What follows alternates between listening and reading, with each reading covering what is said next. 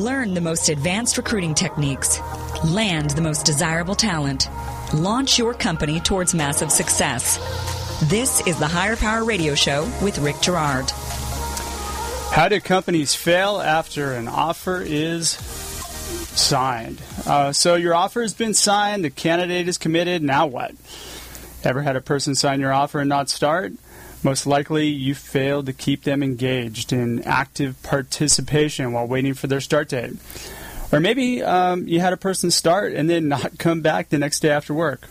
So it's probably not their fault. It might have been a bad hire, but most likely it was yours. My name is Rick Girard, and you're listening to the Higher Power Radio Show, where we focus on helping companies solve the most difficult hiring challenges.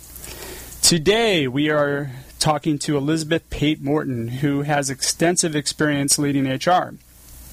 Elizabeth was a key member in the HR leadership team at Apogee, which successfully went public in 2015. And now she's heading up human resources for a company called Snowflake Computing in San Mateo, California. And let me tell you, Elizabeth knows this process. I've personally worked with her, and believe me, she's outstanding in an onboarding process. She knows how to keep new employees engaged and invested. She's one of the best. So, Elizabeth, thank you for being with us today on the show. Thank you. That's a very nice introduction. I'm very flattered. You're welcome.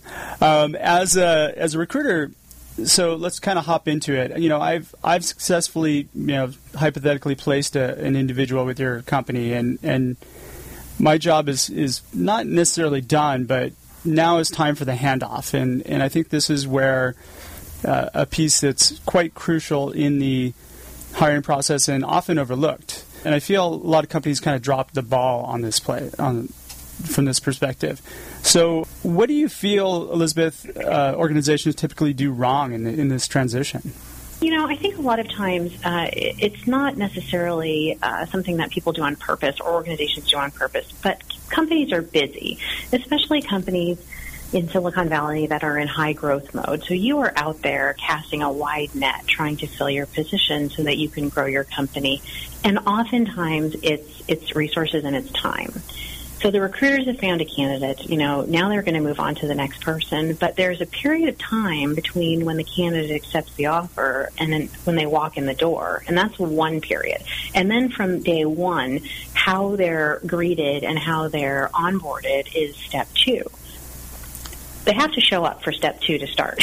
Absolutely. It's critical that they show up for the first day. Absolutely. If they don't, then something went wrong between the time the offer was signed and that first day. And I think companies can really invest in that time. And it's not a lot, right? You just have to have a consistent process. Absolutely. And so what we're talking about here is engagement, right? Engaging the candidate through that process. Yeah, and when you're talking about engagement, you're talking about engage, and then engage some more. And there's a fine line between communicating with someone and harassing them, right? You don't want to come across as a stalker that's calling them every day, but you want to come from a place of emotion as opposed to a place of direction. Emotion lets you connect with the person directly versus filling the gap and the role. What you want to do is, your candidates accepted the offer, the manager should be reaching out to them right away and expressing to them how excited they are about that person joining the team and making sure that their level of excitement is the same for the candidate coming in and the manager bringing them in. They should invite them in for lunch, right? Have them meet the rest of their team. And it's not a working meeting. It's just an opportunity to put face time with people. If your company has swag, send them a box in the mail, get them a T-shirt, get them a sticker, we have temporary tattoos here, so that's kind of fun. Whatever you have, get it in front of them because you want them to continue thinking about your company during that transition period. And domestically, that's typically going to be 2 weeks. Internationally, now you're talking a month, and a lot can go wrong in 30 days. Absolutely. And what you want to do is make sure that guys like me or hiring managers who worked with them in the past, once you check references to find out they're looking, don't take advantage of that 2-week cycle. Mm-hmm. Exactly. So let's define for me what you consider to be, like, at its root, employee engagement. For me, employee engagement is giving people the feel that they belong in the circle that you're bringing them into. Companies really are like a tribe, right? You've got everyone really looking at the same goal. You've got everyone has a different responsibility to make that tribe successful. And so if you bring people in and you give them the feeling that no matter what their role is, that it is critical to the success of the organization, it helps them to understand why they're there. On the flip side, you have to let them know why everyone else's role is critical so that they're part of a team and that they understand where their piece is and how the performance of that piece affects the other people in the team.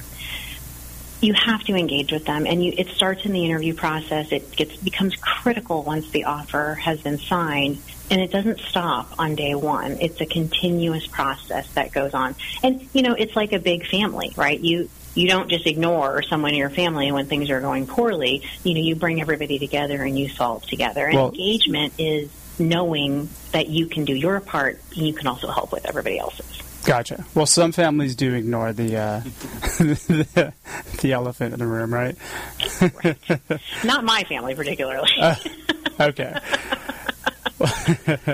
So, what's the most common way that you've seen that organizations actually fail in when it comes to this process? It's simple. They get too busy and they start looking to the next role to fill. And so your candidate's accepted, and then you don't think about them until they start. The worst feeling that an employee can have is when they walk in the door on day one and everyone looks surprised that they're there, right?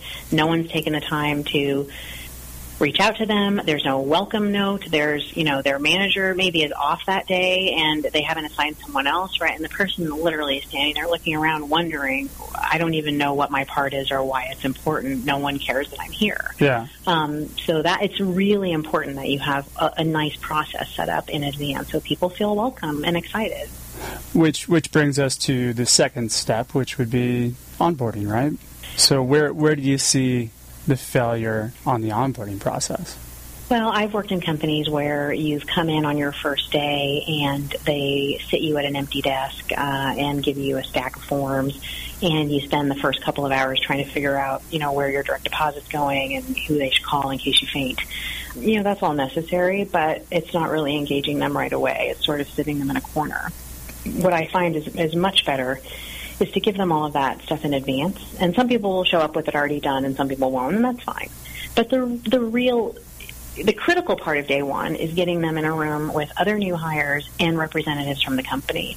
So you get in there and you set the energy level minute one, day one. So I typically am the first presenter at our onboarding now, because I come in, and as you hear me now, I have a good high level of energy. I try not to drink too much coffee in the morning. I don't want to scare them or think we need seatbelts in the training room. But, I set them off at the right pace. And then they get a chance to meet me. They get a chance to meet some folks from our IT department. They get a chance to meet some folks from security. We show them a video that shows our CEO and his energy level, which I've got nothing on him. And it really gets people engaged and really feeling like, wow, this is a whole program to get me used to being here and to let me hit the ground running. And they instinctively know that you've put some time and effort into making sure that they have a smooth entry into your organization. Got it. Sitting them in a desk in the corner, not great. All right, so I want to, on the second part of the show, I'd like to dig into a little bit more of a step-by-step where we break that down a little bit for some of our listeners. But, so, what would you say would be kind of, in building out this process, and I know that you just mentioned people get busy, right? What would be some of the challenges they face in building out this process that maybe we can help them out with? I think you need to have one person own it. So you have to give it to someone who is passionate about the organization. You want someone who's got the right energy level, who can really sell it. And it doesn't have to be a leader. Some of the strongest leaders that we have are not defined as managers. They're people in the organization that other people look to.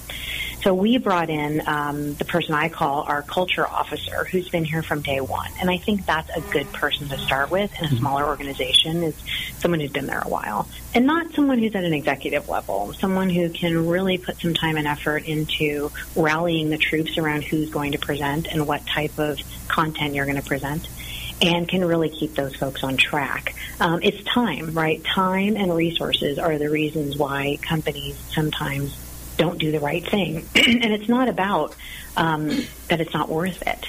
Because once you get it going, you can see the value, and it's definitely worth it. Yeah.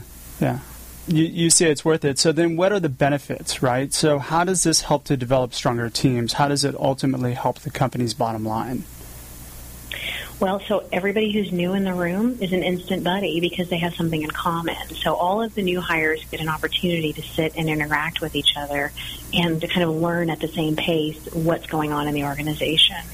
I think it helps the organization because you want to bring in guest speakers like we do from different departments. So whether you work in engineering or marketing or accounting, you actually get to meet someone from those other groups to give you the bigger picture of how you contribute.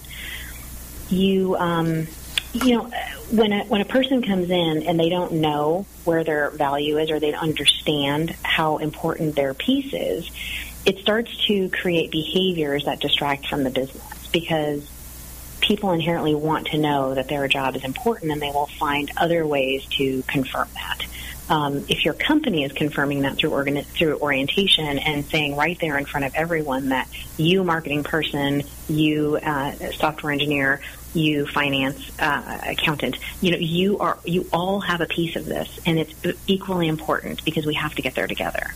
And I think that's the message that goes out that helps the organization right away, is that the message of we're in it together comes on minute one, day one. Got it. Okay. And so they're believing the message. They buy into it. They love it. They're basically part of the team. Yeah, I mean, for lack of a better phrase, they are drinking the Kool-Aid from a fire hose on day one if you're doing it right. Got it.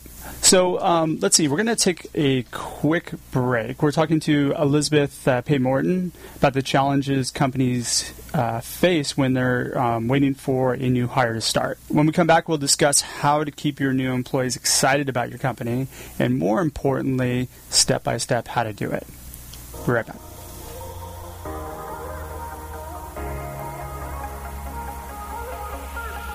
You're listening to Hire Power with Rick Girard, giving you access to recruiting techniques that will help you hire key talent to build your company towards real success. Rick is a recruiting executive and entrepreneur who's been successfully recruiting in the aggressive Silicon Valley technology landscape for the past 2 decades. After a very successful stint at Apogee, he founded Stride Search in 2012. Based on a lean efficiency model, Stride has uniquely positioned itself as a leader in retained search for the most critical talent hires within a small organization. Whether you're a startup executive or recruiting professional, by listening to Hire Power with Rick Girard, you will walk away with skills to help you attract and hire great talent. Now back to Hire Power with Rick Girard. Welcome back to the Hire Power Radio Show.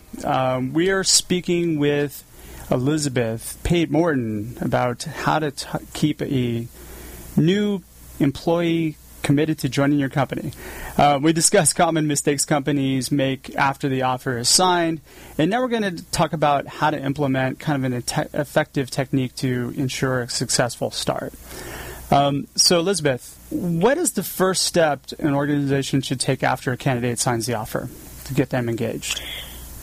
So I think the first step is you assign, if you have the bandwidth in your organization, you have to have enough people to assign a buddy to that person. And that buddy should then have the first responsibility of reaching out after the manager. So the hiring manager has reached out to the candidate. They've accepted their offer. They've expressed to them how excited they are to be joining the organization. They're gauging the candidate's level of excitement. They then will assign a buddy to that person. That buddy can then reach out to them a few days later, perhaps invite them into the office for lunch if they're local, maybe just do a quick Skype meeting with the team to meet everyone. And you want to be careful that those aren't working meetings that you're inviting a candidate into, because you want to wait till they start to get them working. Got it. And now, having them meet people. And now with that buddy, is that buddy usually somebody they're going to work with, or would that tend to be maybe the recruiter who they initially engaged with, or would it be somebody in HR? Does it matter? No, it's typically going to be someone on their work team, because you want someone that you can ask questions that you may not feel comfortable asking your manager right away. Like, hey, when do people typically cut out for lunch, or, what's the policy on if I'm having my refrigerator delivered tomorrow afternoon? What do you guys do generally? It's kind of nice to have someone who kind of knows the ropes and can get some of those questions answered that aren't necessarily about the job in a more comfortable and in a just a safer way. Okay. And then now what would be the next effective steps from there? So I would have someone from the office management team send a package to the employee's home. If they have a family and you figured that out, there's a lot of things you're not going to be able to ask right away, but you can certainly tell. Send something to the family. Maybe it's a basket with some treats for everybody, welcoming them to the company. If it's an individual, maybe you send them a package with a company T-shirt, some things that will keep them thinking about the organization. I'll tell you, before I started Snowflake, I received a package in the mail from them that had a T-shirt and a bunch of other stuff. And I was in Hawaii the week before. And I sent the company a picture of me in Hawaii with my Snowflake shirt on saying, look at this, it's snowing in Hawaii. I was on vacation, and I was already thinking about how I was going to get back to start my new job because they'd been engaging with me so heavily that I was already 100% in before I started. And I think it's also important, too, that the recruiter in the process who actually got them engaged with the company in the first place, touch point, too. Yes. Just to make sure that... The recruiter's going to be their main contact, right? Sure. Okay. So once the office manager sent a box of swag, so now you've got the recruiter reaching out on the regular, right? Because that's their main contact. Their managers express to them their excitement. Their buddies ready for them. They already know somebody when they get there. It's going to be waiting and a friendly face for them. They've got their company shirt, and now just 2 weeks have passed, and it really hasn't been a huge amount of effort on any one individual. Got it. Now, day one, they start. Hopefully they show up in their new shirt. Yeah. And typically, as the recruiter, I will follow up with them that morning, make sure they're all set to go, make sure they have directions, just to make sure that everything's switched on. Then they show up for work. Then what? So now we schedule, we make sure they understand what their first day is going to look like. So we send out the schedule in advance. Very important. We typically have new hires show up a little bit later than the regular employees just to give folks a chance to get here, get settled, and, again, act like they're not surprised that their coworker has shown up. So we send out the advance schedule of when they're going to training, what time they need to be here, who they're going to meet with, and what subjects we're going to go over. And then as soon as they get here, we hand them their computer and a bag of just some things that they may or may not need at their desk. And we provide kind of cool stuff. We give out, a Bose headset because we're in an open office. So things that they can use here to make it a little bit more comfortable. And then we kick right off with I do the kickoff of orientation and the introductions. And then they go through all the things that they need to get started on day one. Meet with IT, that we have security training that needs to happen. We talk about the history of the company and a little bit about the product and what we do. We plan to have expanding our onboarding and bringing, we call our leadership team the Snow Chiefs. And so I am one of them, but I'd love to have another one come in and just have a chat with people and welcome them. And I think the more that you do that, it's really a choice. It's a choice to bring them in the fold in a way that's really productive and welcoming versus, go sit in the corner. We're not going to tell anyone you're going to be here and you'll just be able to start working right. It doesn't feel the same. Gotcha. Yeah, I can definitely agree with that. I mean, there's nothing worse than having to walk around the building trying to figure out where the bathroom is. Right. I mean, that's the craziness. I actually do a tour. We have them start on the third floor of our building, but orientation is on the second floor. So I pick them up out of the cafeteria area, and we go for a little walk, and I stop and say, here's the code for the bathroom. Anybody need to leave? Go do that. Here's the coffee machine. Here's the parking area. Just so people can get a feel of the land. It is not nice to have to ask someone where the bathroom is. Yeah, right. But it's a good thing you've got that buddy. Hopefully the buddy's been to the bathroom at least once. Now, are you taking them around and actually introducing them to the different department heads or letting them know who's who or, Not yet, because we go through that as one of our slides. But what I do is I'll tell them, this particular area is where engineering sits, marketing and sales are across the street, finance is downstairs. And so if they need to find somebody, they have an idea where to go. We're in a little bit of a unique situation in that we have 4 floors in 2 separate buildings across the street from each other. So sometimes the person you're looking for, just dodged you because they got in the elevator to come in this building while you were leaving to go to the other building. So it's helpful to know where people are. It's just more efficient. Got it. Okay. And now are you pulling in, you had mentioned other departments. So who in the other departments do you typically pull into that first aid training? So we'd love to have Bob, our CEO, right? Bob Muglia is just such a big personality, and he's just so excited about the company. It's absolutely infectious. But he traveled, and so we have a video of him. But what I'd love to do is have, Denise, who's our head of marketing, or Chris, who's our head of sales, come in and just have a quick meeting and conversation about, why Snowflake for them. And I think that helps to reinforce people. And what we'll do is, as we get bigger and we start doing these in different locations, we want people to have the same experience. So we will hire someone to come in and videotape the orientation or videotape individual people speaking so that we have that available for anyone who wants to see it. Gotcha. Mm-hmm. Now, if a company's not going to be able to implement the same process that you do, correct? But really, let's break this down into, let's say you're a small startup and you have a situation where, you might have a person you can have lead this.